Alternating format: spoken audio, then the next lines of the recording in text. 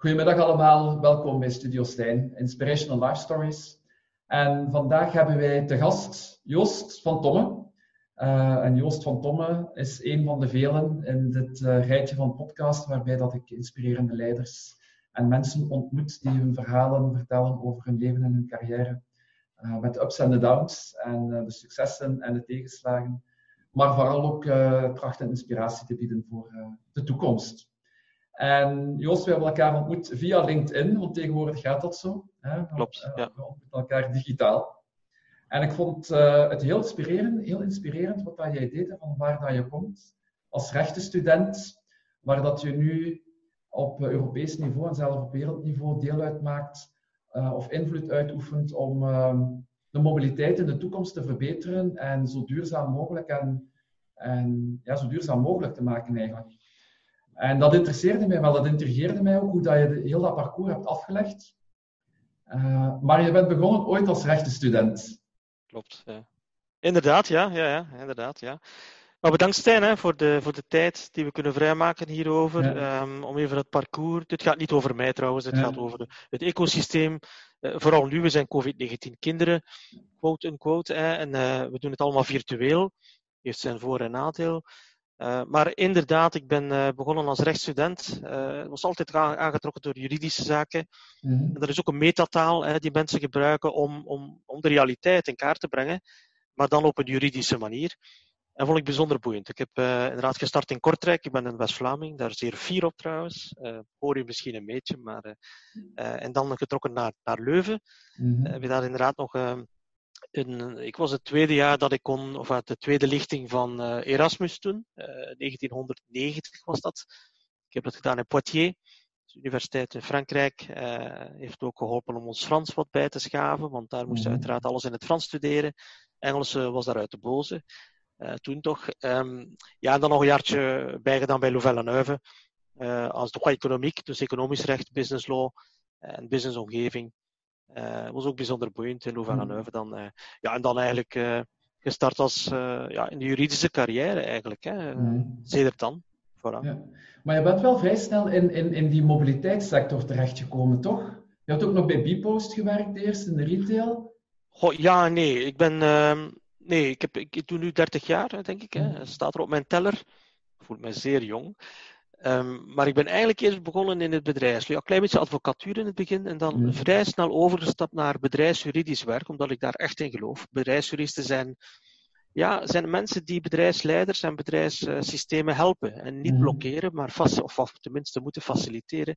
En vond het altijd bijzonder boeiend om in die onderhandelingen te zitten, te zien wat sales marketing aan het doen is, product management, HR, herstructurering, fusies, overnames, IPO's, whatever.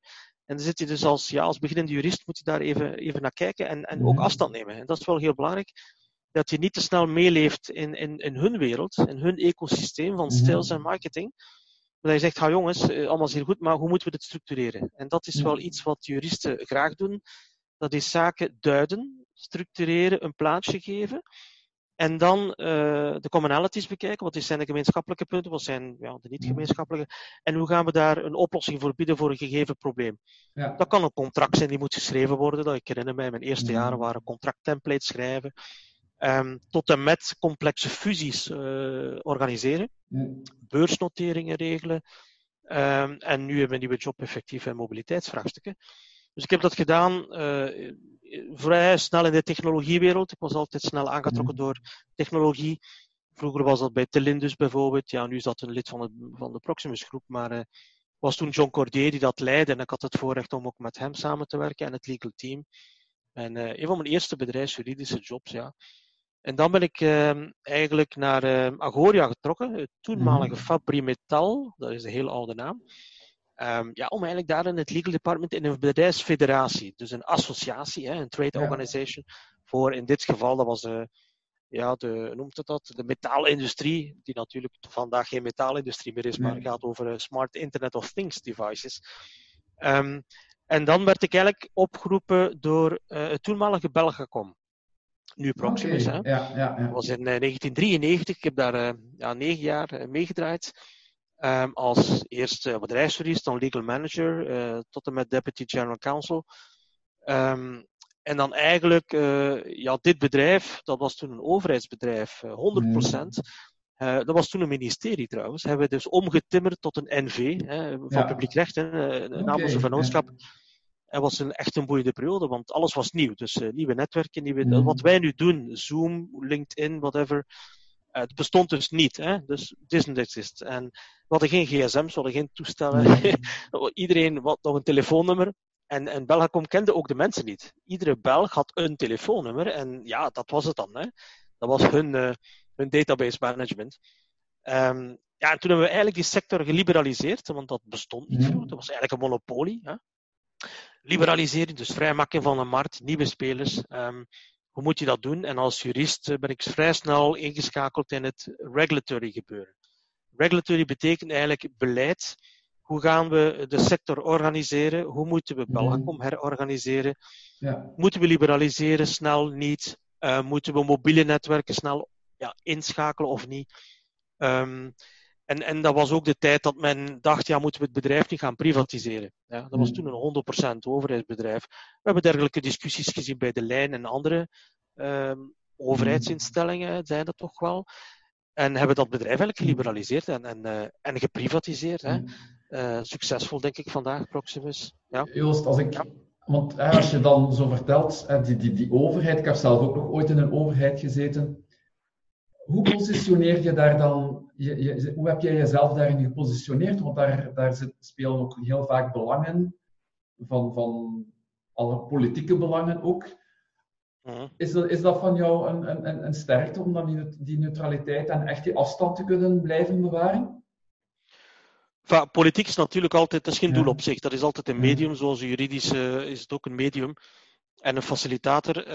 Deze bedrijven zijn natuurlijk wel doordrenkt, in de tijd tenminste, door overheidsparticipatie en politieke bemoeienis was dat toen. Dat waren hier en daar wat schoonmoeders links en rechts, letterlijk links en rechts, die je moest meemaken. Maar bon, het was altijd wel een overtuiging, inderdaad. Het politieke heeft mij altijd geboeid, het beleidswerk. Het goed bedoelen, door bijvoorbeeld nieuwe wetsontwerpen te sturen, mee te sturen, en nu Europees. Om het beetje te shapen, zoals ze zeggen in het Engels. En dat hebben we gedaan hoor. Met Belgacom hebben we echt die zaken meegestuurd. En daarna 10 jaar, 12 jaar trouwens, bij bpost. Ook een overheidsmastodont van de tijd. Hebben we dus ook geliberaliseerd, vrijgemaakt, geprivatiseerd en nieuwe wegen ingeslagen. Ja, en je moet wel een beetje de voeling hebben met dat. Je kan natuurlijk een job zeer technisch en technocratisch aanpakken. Maar in dit soort omgeving van liberaliseren van de markt, dat gaat veel verder dan een tekst schrijven. Hè. Dat is echt overtuiging en je moet zien wat is de impact op je kapitaal, dus zowel de shareholder, op de werknemersparticipatie, op de uiteraard de dienstverlening, de klanten, want dat is ook de eerste keer dat men concurrentie invoerde in een overheidsbestel. Je moet dat eens voorstellen, vroeger de PTT, was een alomreus en was een monopolie. Je moest gewoon wachten op je telefoonlijn en als er geen zin was, geen tijd was, dan moest je gewoon wachten en krijg je geen. Ja. Er was ook geen ander middel om te communiceren, behalve met een brief te sturen. Of een fax, of toen nog een telex. En de invoering van vrijmaken van de markt heeft toch wel wat meegemaakt. Hoor. Echt waar. En ook hebben we het dus handig gebruikt ook. Intern en extern naar beleid toe. Ja. Je hebt daar dan zo middenin gezeten in heel die vrijmaking van de markt. Wat waren daar voor jou dan de sleutels tot succes? Wat maakt dat bpost en Proximus nu toch tot succesvolle bedrijven zijn gegroeid eigenlijk? Als je in die overgang hebt gezeten? Ja, dat zijn allemaal niet voorbereide vragen. Hè. Alleen voor de luisteraar even duidelijk stellen. Het is geen seminarie dat pre-cooked questions. Nee. Ik denk een drietal dingen. Eén, je moet een kwalitatief management hebben en HR-beleid. Het gaat niet zo dat de mensen die daar zaten, ze waren allemaal zeer goede mensen, maar waren opgegroeid en opgeleid, EI en IE, geleid in een overheidsbestel. Hè. Maar dat zijn overheids- en bedrijven is toch iets anders, ja. Dus dat is één, en dat heeft men gedaan. Men heeft Bessel Kok aan het hoofd gezet in mijn tijd dan doen. Die heeft nog mijn contract getekend, Bessel Kok bij Belgacom. Daarna is dan zijn opvolgers gekomen. Bij bpost was dat Johnny Thijs, een schitterende manager, die ik echt nog altijd op hoge vaandel draag. dat zijn mensen die heel kwalitatief, die ook de human touch hebben, maar die ook goed begrijpen dat zij een politiek bedrijf leiden. En dat moeten omtimmeren naar een commercieel bedrijf, met KPI's, met sales targets, met concurrentie enzovoort. En EBIT-marges die moeten gestuurd worden, tot beursgenoteerd. Dus ik denk dat één is, het kwalitatief management, met de juiste mensen u laten omringen. Maar 2, je moet u mogen laten omringen. En dat betekent dat u dus van de overheid, in dit geval, en dat was een federale instantie toen, en nu nog, moet je de nodige autonomie krijgen. En dat werd eigenlijk goed opgevangen in overheidsbedrijven door het beheerscontract. Dat zijn contracten die bedrijven hebben met de overheid. Trouwens, de VRT heeft dat ook, op Vlaams niveau, en veel in de lijn ook in Wallonië en in Brussel, waar men een bepaalde vrijheden afspreekt. Vrijheden zoals in de middeleeuwen. Voilà. Dat is het dagelijks bestuur, dat is het daily management, you do that. En dat zijn de objectieven, dat is de raad van bestuur en de governance die erachter zit. Als men dat goed heeft uitgesproken en uitgeschreven, weet men waar men aan toe is. En waar mag de politiek zich mee moeien en waar niet. Ook al willen ze dat soms, maar dat is iets anders. Dus dat is 2. En 3, je moet ook de nodige tijd krijgen van Europa. In dit geval was dat echt Europees gestuurd, die hele vrijmaking van de markt. In de IT-telecomsector, we zien dat ook in de mobiliteitssector nu. Je moet ook de nodige tijd komen, omdat dat zijn reuzen van bedrijven, om dat echt van richting te kunnen doen veranderen. En we hebben daar bij Belgacom toch hard voor gepleit, lang voor gepleit en gekregen. En bij Bpost is dat echt een huzarenstukje geweest wat we gedaan hebben. We hebben echt liberalisering. En dit gaat niet over uitstellen, maar het gaat over de nodige tijd krijgen. Hebben we ook gedaan in samenspraak met de syndicale organisaties en met Europa natuurlijk. En ik zie hetzelfde aan de gang bij het nationale spoor, NMBS, die op nationaal vlak nog altijd de echte monopolie, exclusieve rechten heeft voor binnenlands vervoer, of van passagiers, van reizigers. En die gaan hetzelfde meemaken. Dus...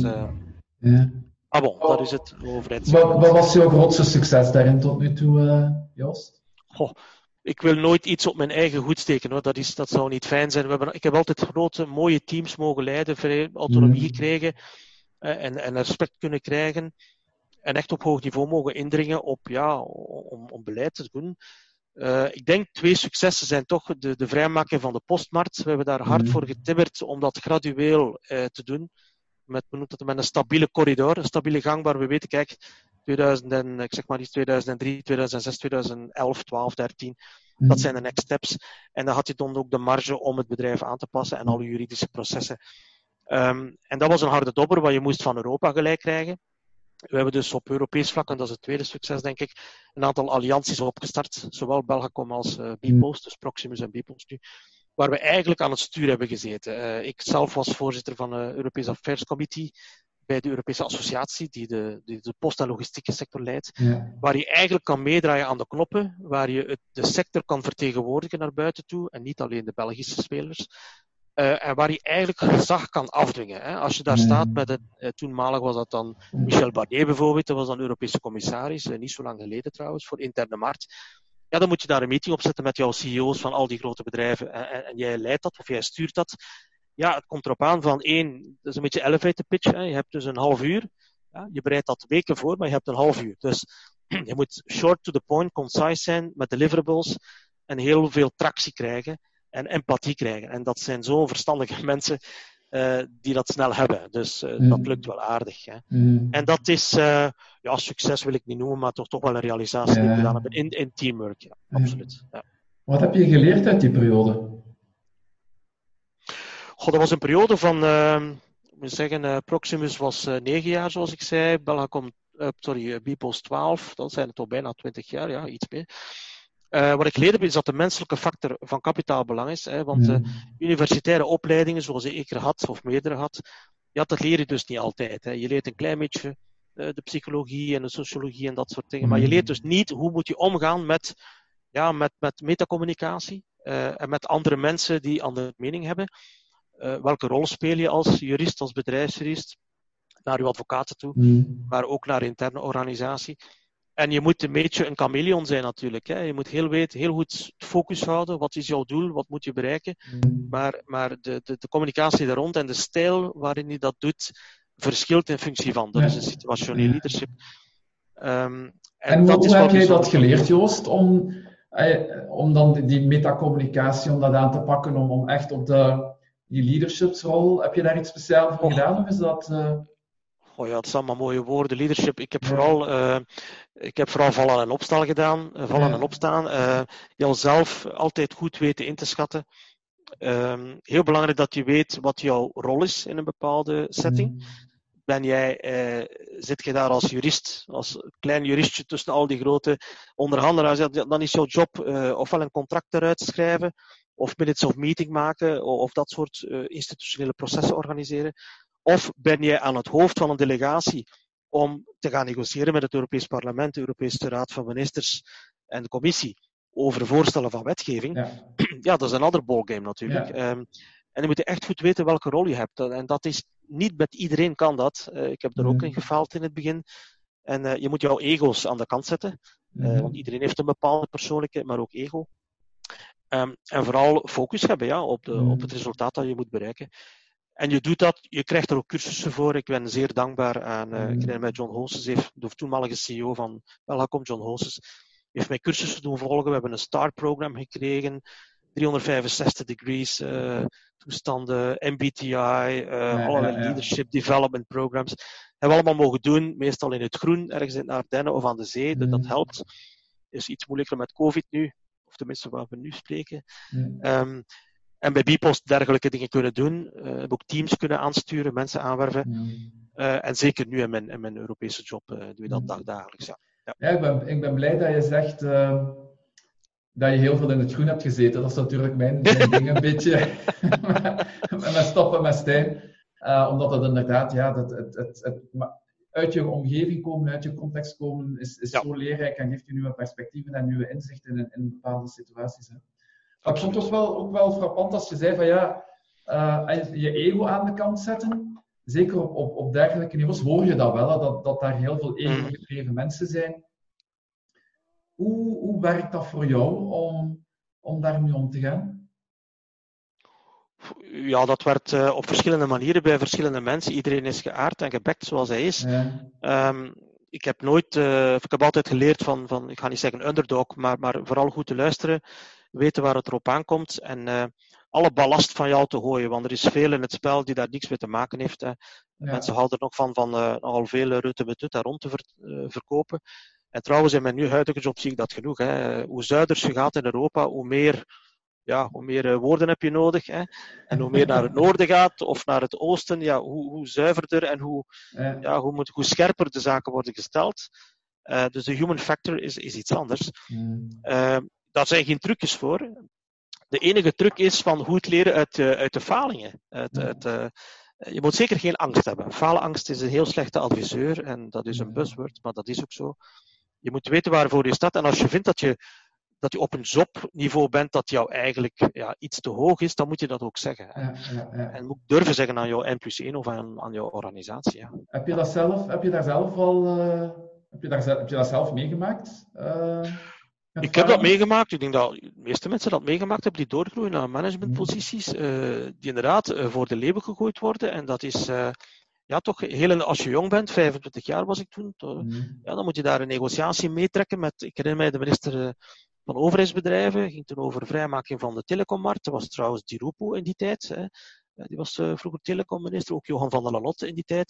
Het zijn allemaal heel verstandige mensen, die stellen heel scherpe vragen. En dan de CEO richt zijn beeld en zijn zicht naar u, en dan moet jij maar antwoorden. Als 25-jarige, dat is wel even wakker worden. En dan moet je uit jouw technisch jargon, en dat is ook een belangrijke, iedereen heeft een bepaalde functie, een bepaald profiel, maar een bepaalde functie, positie. Maar je moet goed nadenken welke boodschap verkondig je vanuit die positie. Ik kan u dus een heel juridisch, heel saai verhaal vertellen, waar je dus niks aan zal hebben. Of jij misschien niet, misschien andere juridische collega's wel. Ik kan nou een heel Europees verhaal vertellen over waar we nu met klimaat moeten naartoe gaan en wat er gebeurt in de US en met Brexit enzovoort. Dus je moet jouzelf, je moet goed nadenken welke rol speel je, zoals ik daarnet zei. Welke is de boodschap die je wilt doorkrijgen en hoe vertolk je dat en hoe wil je dat degene die voor jou zit dat in zijn hoofd krijgt. Ja? Dus, en dat is niet de sympathieke man uitgangen, want dat helpt dus niet. Hè? Maar dat gaat over, dat is echt een bepaalde metacommunicatie die je moet aan de boord leggen. En hoe zit die man en vrouw recht voor u in elkaar? Ja? Wat wil hij bereiken? Wat is zijn best alternative proposal? Hè? Waar wil hij landen? Want in een onderhandeling, en ik kan het u zeggen, we hebben harde onderhandelingen meegemaakt met het Europese parlement ook bijvoorbeeld, moet je altijd weten waar willen zij landen. En waar kunnen zij gaan toegeven zonder te veel gezichtsverlies te hebben. Terwijl voor jou is dat net een hele grote een belangrijke trofee. En dat zijn zaken die je op voorhand moet incalculeren. En eigenlijk zo'n plan maken. En dat doe ik meestal wel. Op voorhand een plan van pitfalls. Wat zijn de sterke punten, de zwakke punten. Bijvoorbeeld als ik met jou spreek, heb ik jouw profiel al bekeken. Weet ik een beetje wie dat je bent. En dat is eigen aan de lobbycircuit. Nu ben ik wel heel benieuwd, maar dat zullen we misschien buiten het gesprek houden. Liefst, ja. Doe dat, ja, absoluut. Want nu ben je dus echt European, even naar jouw titel, European Smart Mobility Director. Ja. Wat doe je daar net precies? Ja, dus ik ben doorgegroeid vanuit een Belgische bedrijfsomgeving naar, het is altijd geboeid geweest door het Europese. Waarom? Omdat ik vind, zeker als beleidsmaker, heel veel wetgeving en impulsen komen niet van België, maar komen vanuit Europa en zelfs supranationaal, daarbuiten. Dus je kan er wel een paar zaken aan bouwen en huizen bouwen in België, maar eigenlijk het grote huis wordt daar niet gebouwd. Het wordt getimmerd, moet ik zeggen, op Europees vlak, commissie, raad en parlement. En daar is bijzonder interessant werk te doen. Misschien ook in de instellingen zelf, want daar heb ik nooit voor geambieerd, maar eigenlijk degenen die ermee te maken hebben, day-to-day, bedrijven, ook NGO's hebben daar elke dag mee te maken, en uiteraard regeringen.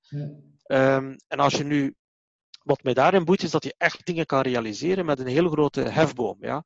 Het duurt misschien lang voor iets in gang gezet wordt en voor iets, er is in wetgeving, maar een keer dat het er is, dan kan ik u zeggen dat het echt razendsnel. Je hebt op één klap 27 landen. Ja. En spijtig genoeg geen 28, maar 27, die dus over dezelfde kam scheert. En we hebben dat gedaan met GDPR, dus de privacywetgeving Europees, heel hard gestuurd.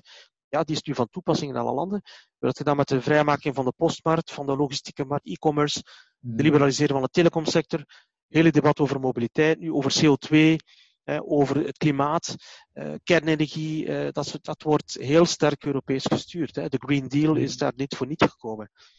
En dat zijn serieuze acceleratoren die je niet hebt op nationaal niveau, of veel minder op nationaal niveau. En dat boeide mij altijd, om dat hefboom-effect te kunnen hebben. Dat betekent dat je natuurlijk bij die instellingen zeer dicht moet zijn en goed weten hoe de beslissingsprocessen, de besluitprocessen in elkaar zitten. Want soms kom je te vroeg of te laat, of kom je er niet. En dan ben je niet goed bezig. Dus je moet heel goed weten. En het gaat allemaal over wetsontwerpen, wetsvoorstellen. En dat is geen klein kamertjes, achterkamertjes dingen. Veel dingen zijn heel transparant trouwens. Het Europees Parlement is een van de meest transparante huizen die ik ken. Als je dat vergelijkt met de nationale in de lidstaten. En het boeiende is dat je jouw bedrijf of jouw instelling, organisatie echt op dat niveau kan brengen en een impact kan hebben. Als je spreekt over bedrijfswagens vandaag, is dat het probleem van de CO2 en het fijnstof? Ik denk het niet, want we spreken over 5% van het wagenpark. Als je ziet het beleid van de verschillende steden die in het COVID-gebeuren hun infrastructuur aan het herverkabelen zijn. En zij beslissen uiteindelijk meer en meer over wie mag binnen in een stad met welk soort vervoersmiddel. Ja, of dat de beste filosofie is en aanpak, weet ik niet. Eigenlijk niet, vind ik persoonlijk. Maar dat zijn dingen die je op Europees vlak kan meesturen. En we zien ook meer en meer. Nu ben je heel specifiek bezig met mobiliteitsissues binnen Europa. Klopt dat? Mijn vak is eigenlijk, ik vertegenwoordig alle Europese automobielconstructeurs, dus de automerken. Ik heb dat gedaan in de tijd met Febiak op Belgisch niveau. Dat zijn de invoerders. Hier zijn het echt de constructeurs, dus de fabrikanten.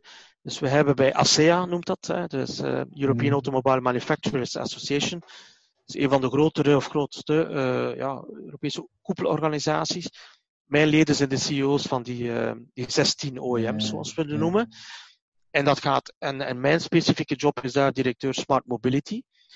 Omdat we hebben heel lang gesproken over de nieuwe, over elektrificatie, over hoe moet een voertuig zich begeven. Maar ik heb het echt over hoe zit technologie en telecommunicatie en communicatie, hoe kunnen we dat gebruiken in een smart, op een slimme manier, slimme mobiliteit. In België is daar nog wat werk aan, moet ik zeggen, wat dat betreft. Maar Europa is hard aan de kar aan het trekken. En dat is een van de speerpunten in mijn job, ja. Ja. Met een heel team, hè. Ik doe dat niet alleen. Hè. Ja. Nee. Hoe kijk jij daarnaar? Want je verwees er net al eventjes toe, zo de initiatieven die vanuit de basis ontstaan, hè, bepaalde steden die dat dan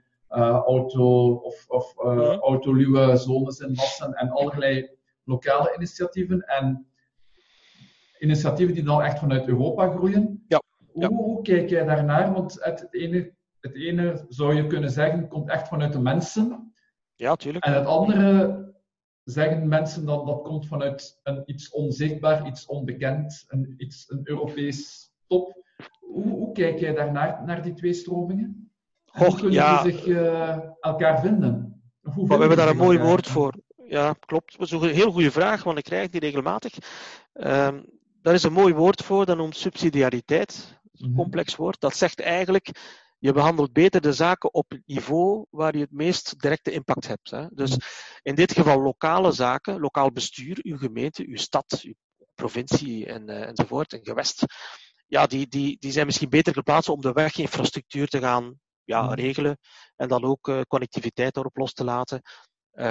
Maar als het aankomt op wat zijn de doelstellingen in Europa, wanneer willen wij autonome voertuigen in de toekomst, hoe willen wij multimodaliteit hebben, dus naast de wagens, dat is maar één vorm van vervoer, hoe willen we dat samen doen, schakelen met de micromobiliteit die we nu hebben, de scooters, de steps enzovoort, of de uberisatie die we zien, hoe willen we dat allemaal samen doen, fietsen. Connectiviteit, dan moeten we allemaal naar 5G, ja en nee, en wanneer en hoe en waarom. Hoe gaan we ervoor zorgen dat die netwerken met elkaar spreken? Hoe moeten we zorgen dat auto's met elkaar spreken, met andere auto's en met infrastructuur? En als je dat niet doet, gaat iedereen op zijn eigen nog bezig blijven. En dat moet Europees gestuurd worden. En dat doen we ook Europees. Daar zijn allerlei wetgevingen voor, gedelegeerde verordeningen enzovoort. Het hele Green Deal, het groene verhaal. Je moet natuurlijk dat lokaal aanpakken, met jij en mij thuis te beginnen. Dat is uiteraard. Maar de barricades moeten Europees gestreden worden, en dat doen ze. 2025 is een of andere deadline, 2030, nu 2050. Voor de groenere economie, de minder fossiele afhankelijke economie. En daar zijn wij al een van de grote contributors. Ook redenen waarom dat we in die lift zitten daarvoor. Je moet ook een beetje ruimer denken dan Europa als we kijken naar artificiële intelligentie, naar technologie, datacommunicatie, IoT zoals we dat noemen, Internet of Things. Dan bekijk je dat minstens zeker Europees en niet lokaal. Omdat wij anders, als we dat niet doen, gaan wij echt de oorlog verliezen tegen Amerika en China en Azië. Wat betreft die dingen, en gaan we afhankelijk worden daarvan, die grootmachten. En dat is niet echt wat de Europese Commissie wil, en wij ook niet. Dus ik zou het... we hebben heel mooie bedrijven in België. In het Leuvense zijn heel wat spin-off van de KU Leuven. Maar zeker ook in andere universiteiten waar we hoogtechnologische artificiële intelligentie ontwikkelen.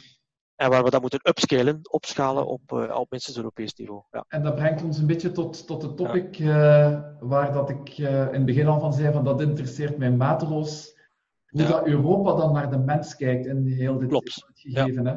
En je hebt het inderdaad over die artificiële intelligentie, heel veel jobs die verloren gaan. Wat is de plaats van de mens nog in deze nieuwe maatschappij? Volgens Europa dan? Dat is een belangrijke vraag die mij ook bezighoudt. We zijn effectief heel veel bezig met technocratie-dingen. Hè. Dat zijn...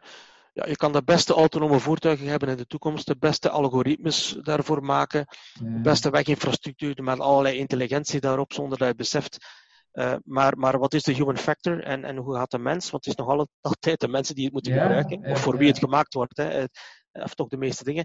En daar is wel een serieuze reflectie nu bezig, Europees. Ja, absoluut. Ik was 3 weken geleden nog in een high-level transport meeting met transportministers over artificiële intelligentie en over data-uitwisseling.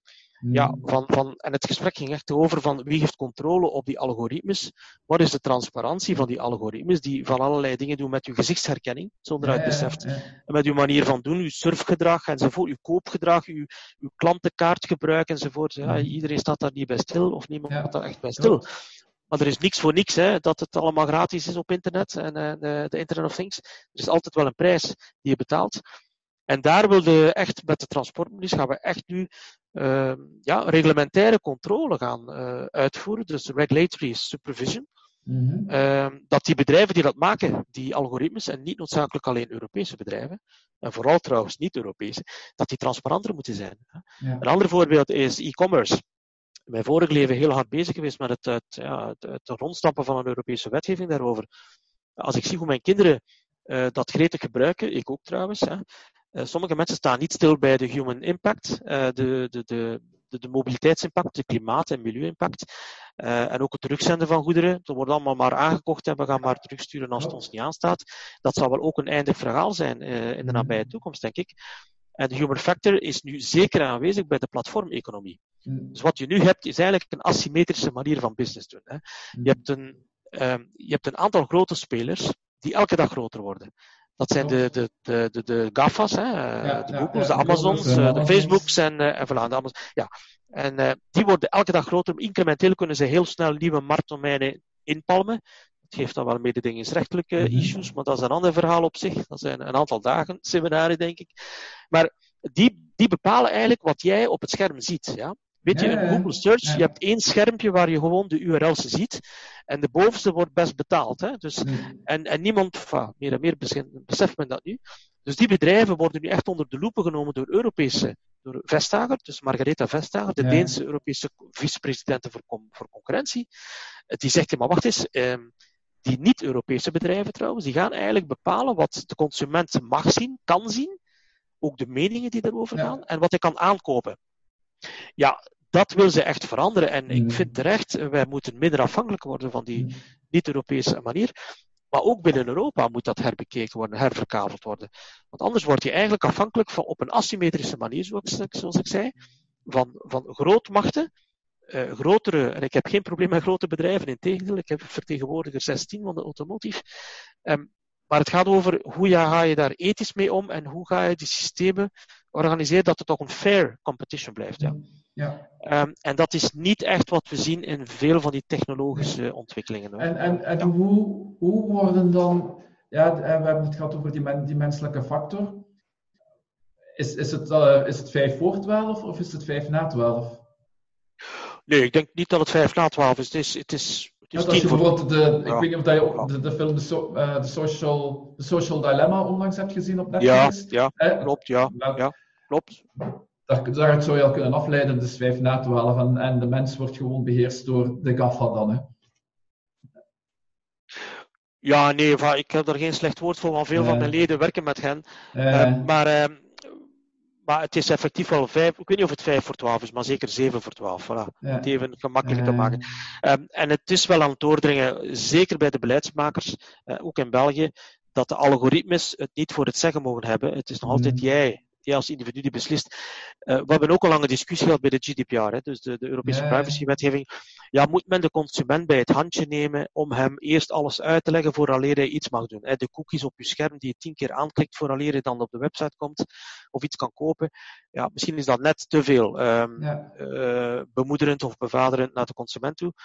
Anderzijds is het inderdaad zo dat je niet afhankelijk mag worden van beslissingsprocessen die je niet onder controle hebt.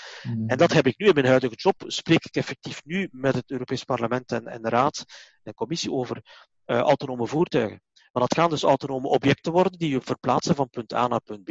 Jou of goederen, het kunnen ook goederen zijn. Ja, hoe gaan we daarmee om? Niet alleen maatschappelijk, en ook niet alleen juridisch, want dat is op zich een heel lang verhaal, maar ethisch ook. Hè. We zitten daar nog niet. Hè. Hoe bedoel je ethisch? Hoe gaan we daar ethisch, ik ga je een voorbeeld geven. Dus een autonoom voertuig wordt bepaald door algoritmes. Dus die voertuigen voelen van alles van wat er buiten het voertuig gebeurt. Hè, buiten uw box waarin je in zit. Dat zullen trouwens andere voertuigen zijn dan waar je nu zit. Hoor. Dat zal helemaal anders zijn. Maar die moeten zien die scannen dus de omgeving. Ja? Nu, die gevoelige sensoren, camera's, lidars, die data, dat zijn massa's data, die worden opgeslagen door de fabrikant, in dit geval de autofabrikant, in zijn back-office cloud. En op basis van de gegevens gaat hij bepaalde beslissingen uitvoeren. Bijvoorbeeld, ik moet gaan remmen. Even eenvoudig. Er staat iemand recht voor mij binnen 10 meter. Ik moet gaan remmen. Ja, als je een autonoom voertuig hebt, ga je zelf niet meer kunnen remmen. Die auto gaat het moeten doen voor jou. Dus iemand moet dat programmeren. Ja, dat beslissingsproces, dat ik zie binnen zoveel meter afstand iets, een blokkade, ja, ik ga dit moeten een instructie geven aan de machine, aan de human-machine interface, dus aan de machine dat hij moet stoppen. Ja? Of vertragen, of versnellen, of whatever. Dat is zeer onschuldig en dat is zeer one-to-one. Dat is ook zo met bijvoorbeeld advanced cruise control. Die cruise control gaat zich al aanpassen aan de... Maar wat doe je als je moet stoppen voor jonge kinderen, of voor een ouder iemand, of voor een boom of iets anders? Dus dat zijn een aantal ethische vragen, hè, de trolley-syndroom dat men zegt, trolley-kwestie. En wie gaat dat programmeren en wie gaat er uiteindelijk de verantwoordelijkheid nemen?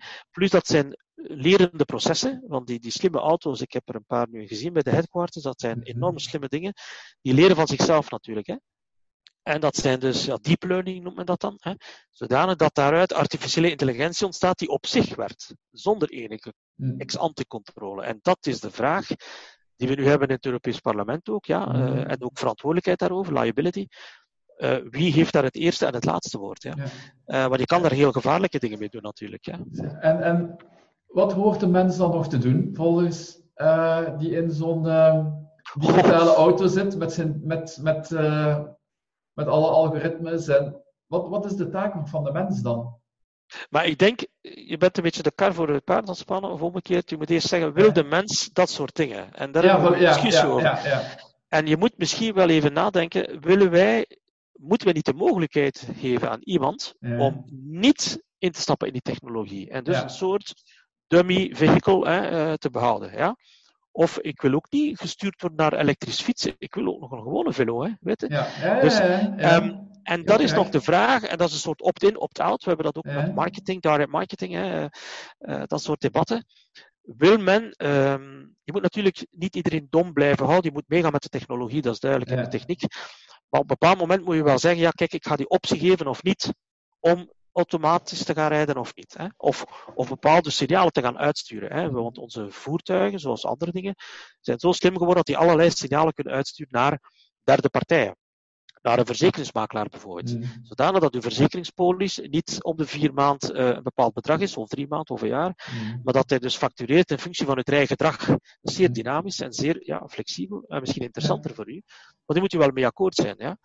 Dus en we hebben nu inderdaad heel lange discussies over wat zijn persoonsgegevens, wat is echt wat wordt geleid door de persoon, de bestuurder in dit geval, hè, en wat wordt door de machine bepaald. Dat gaat ook zo met fabrieken die elektronisch gestuurd worden. Ik was onlangs in Audi Vorst, België, we mogen daar zeer fier op zijn. Hè. Dus we hebben Audi die het e-tron, dat is wereldwijd het eerste elektrisch voertuig voor de groep Audi, wordt gemaakt alleen in België, voor de hele wereld. Hè. In dit geval de Q. De e-tron. Ja, ik heb daar weinig mensen zien rondwandelen in die fabriek, eerlijk gezegd. Dat zijn heel intelligente processen allemaal. Maar uiteindelijk, op het einde van de rit, zijn het wel de mensen die verantwoordelijkheid houden, hoor, over wat er van de band rolt. Dat is een wikken en wegen. Ik kan daar heel lange ethische debatten over hebben. Maar ik kan u wel zeggen dat we daar zeer bewust van zijn. Mijn CEO's zijn er echt heel hard mee bezig. Omdat we ook niet willen... je hebt dus niet het recht om te falen in onze industrie. Je kan niet fout zijn. Als je een auto aflevert, want dat is een proces van 2-3 jaar, dat is geen software-update op 2 minuten. Als je dat aflevert op het einde van de rit, die moet wel feilloos zijn. Als daar iets zou gebeuren, dan moet je een recall organiseren, heb je helemaal problemen met imago en zo, juridische issues ook.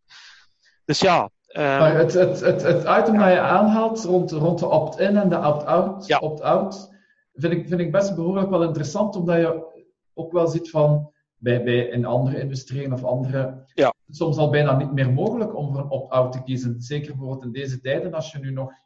mijn stofzuiger was deze morgen kapot.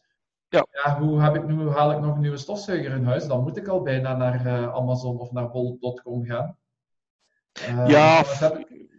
In welke mate evolueert de toekomst zo dat we zelfs niet meer kunnen opt-outen? Ja, hoe jij daar naar kijkt, hè? Ik pleit ook niet voor alles dom houden en not connected houden zoals 20 jaar geleden. Anders hadden we nog allemaal met de transistorradio naast ons en zelfs niet met elkaar kunnen zoomen of whatever. Je moet natuurlijk een stukje meewandelen als bedrijf en ook als maatschappij in de nieuwe trends, zonder blind te zijn voor alleen technologie, omwille van technologie. En daar moeten we inderdaad af en toe even, ik zeg dat nu na zoveel jaar in die business gezeten te hebben, misschien een beetje kritisch, maar moet je toch even ademruimte nemen om dat soort debatten te durven doen. En ik denk meer en meer bedrijven willen dat doen, hoor. Absoluut. En dat is heeft niks te maken met social responsibility, of niet enkel. Maar heeft te maken van, zijn we hier producten aan het maken die morgen wel gaan verkocht worden, of willen we dat wel in die richting, duwen de maatschappij. Vergeet niet, veel van die dingen worden geduwd, niet door ons in Europa, maar door China. Dat is geen buzzword, dat is realiteit. Ik ben daar nu een paar keer al geweest. Beijing, Chengdu enzovoort.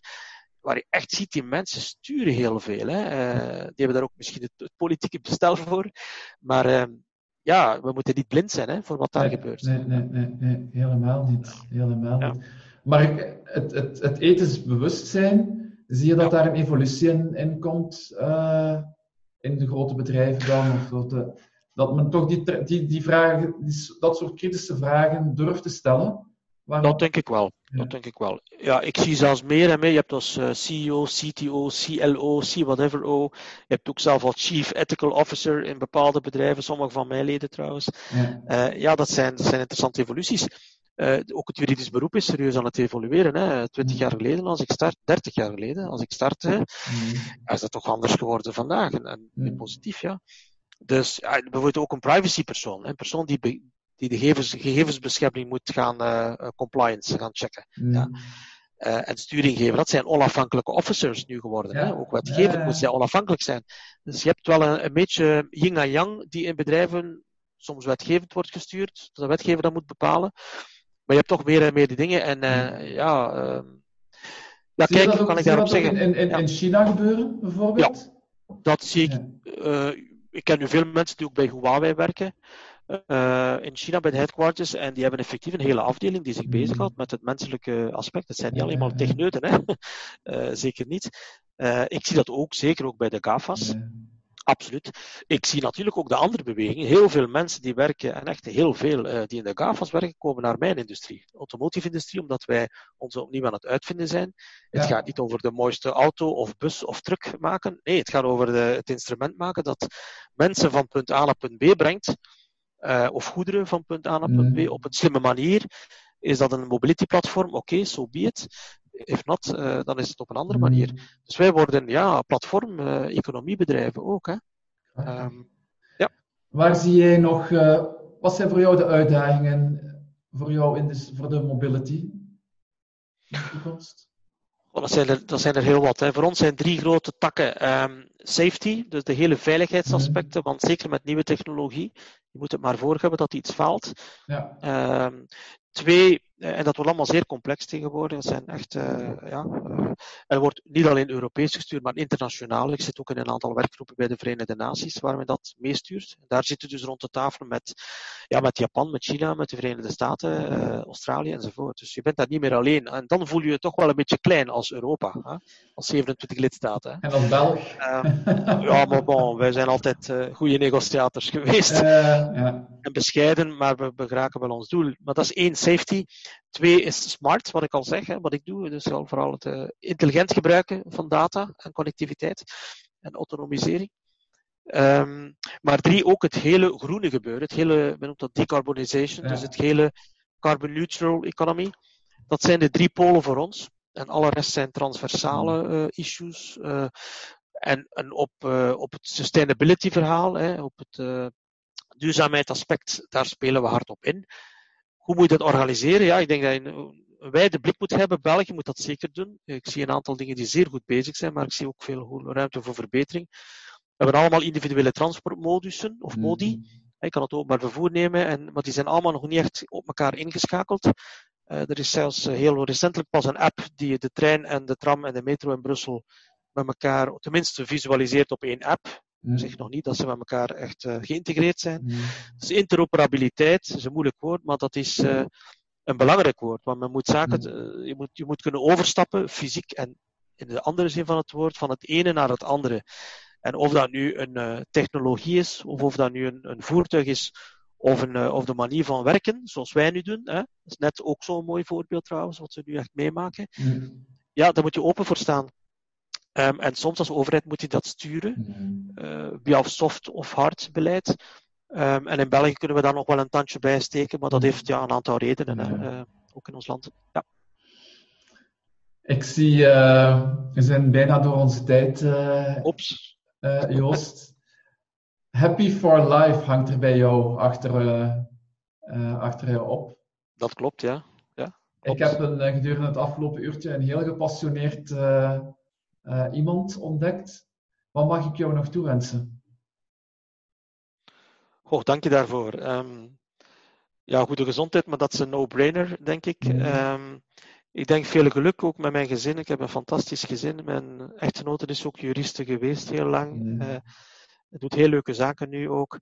Mijn kinderen, mijn oudste dochter is afgestudeerd als jurist, wil ook het bedrijfsleven ingaan. De andere dochter doet sociale wetenschappen, ook heel gepassioneerd. Dus we hebben een beetje de skills van zowel hard en soft te zijn binnen het gezin in onze talentenmix.